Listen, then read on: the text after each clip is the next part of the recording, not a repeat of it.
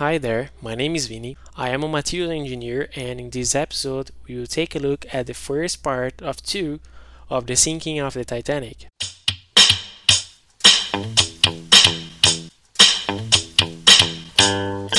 Titanic is probably one of the most famous movies ever made in the last century, in which Leonardo DiCaprio played Jack and Kate Winslet played Rose. Everybody knows that the ship struck an iceberg and sank some minutes after, but what actually happened during the real accident? The content of this episode is based on the document published by the Metallurgy Division of the U.S. Department of Commerce's National Institute of Standards and Technology 1998, which is linked in the description of this episode. On April 12, 1912, the RMS Titanic struck an iceberg in the Atlantic and sank 400 miles, or about 644 kilometers southwest of Newfoundland, and unfortunately, over 1,500 people died on that day. This ship was dubbed unsinkable by the popular press, and as you might imagine, it was the largest moving man-made object ever made.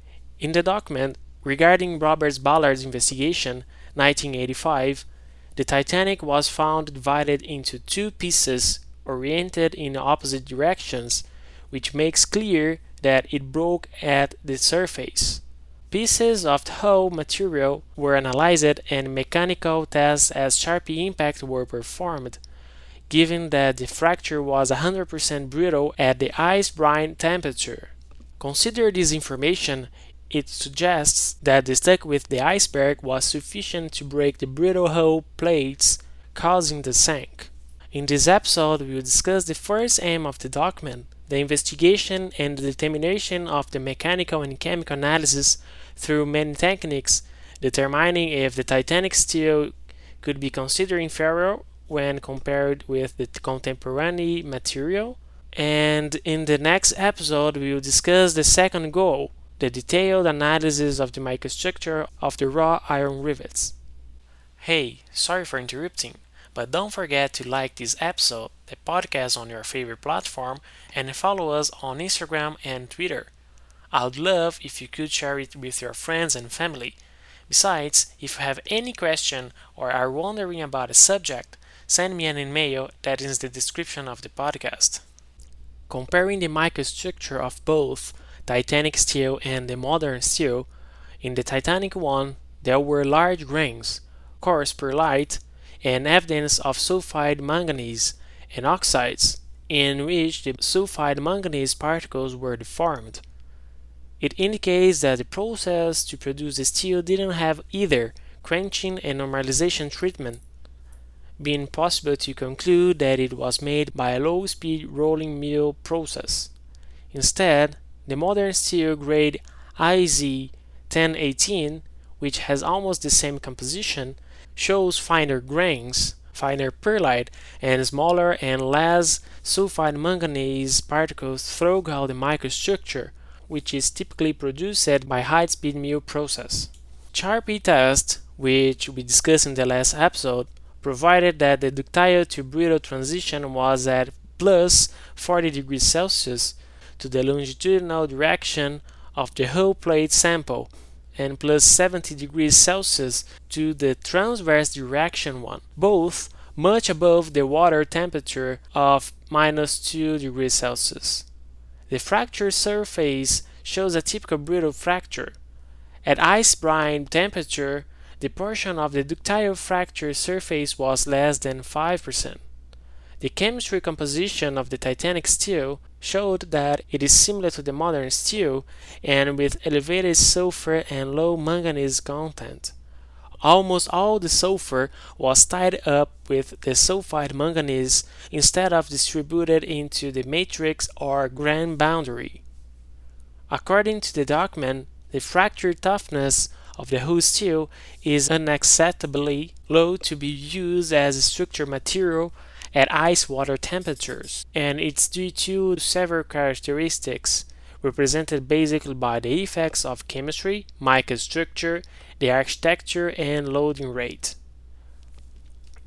So, about the effect of the chemistry of the steel, The sulfur and phosphorus concentration seems to be higher than in modern steel, which both can decrease the toughness, but their influence in the transition temperature is smooth.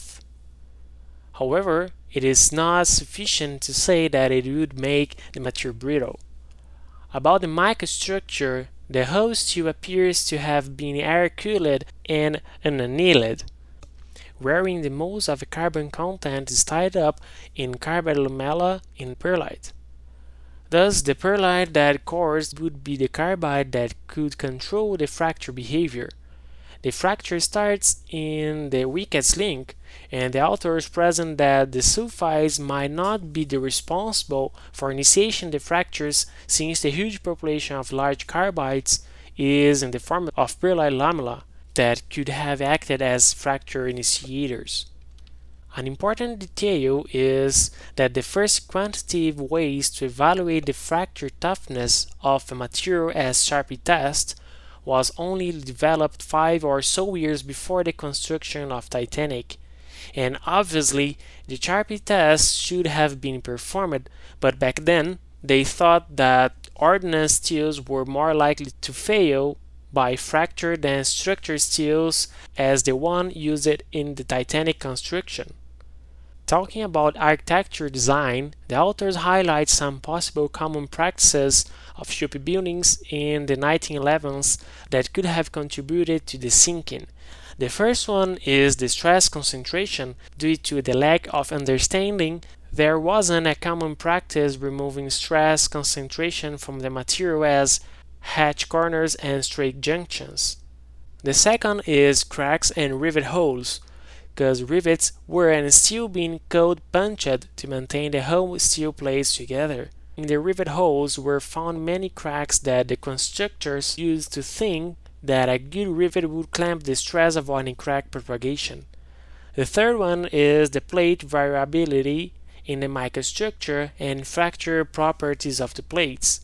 According to the authors, 2 plate fragments they analyzed appeared to be rolled in different temperatures, evidenced by the severe bending and the sulfide manganese particles melting.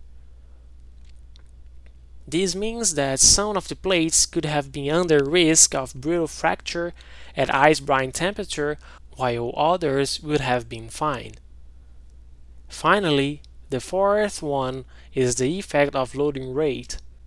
The authors remember that iron-based alloys, as they said, exhibit strain rate sensitive fracture behavior, and considering the ship velocity about 20 plus knots, the strain rates would probably have occurred close to the Sharpie impact test, which signifies that the metal would have a brittle behavior at this strain rate. I hope you have enjoyed. Thanks for listening. See you in the next episode.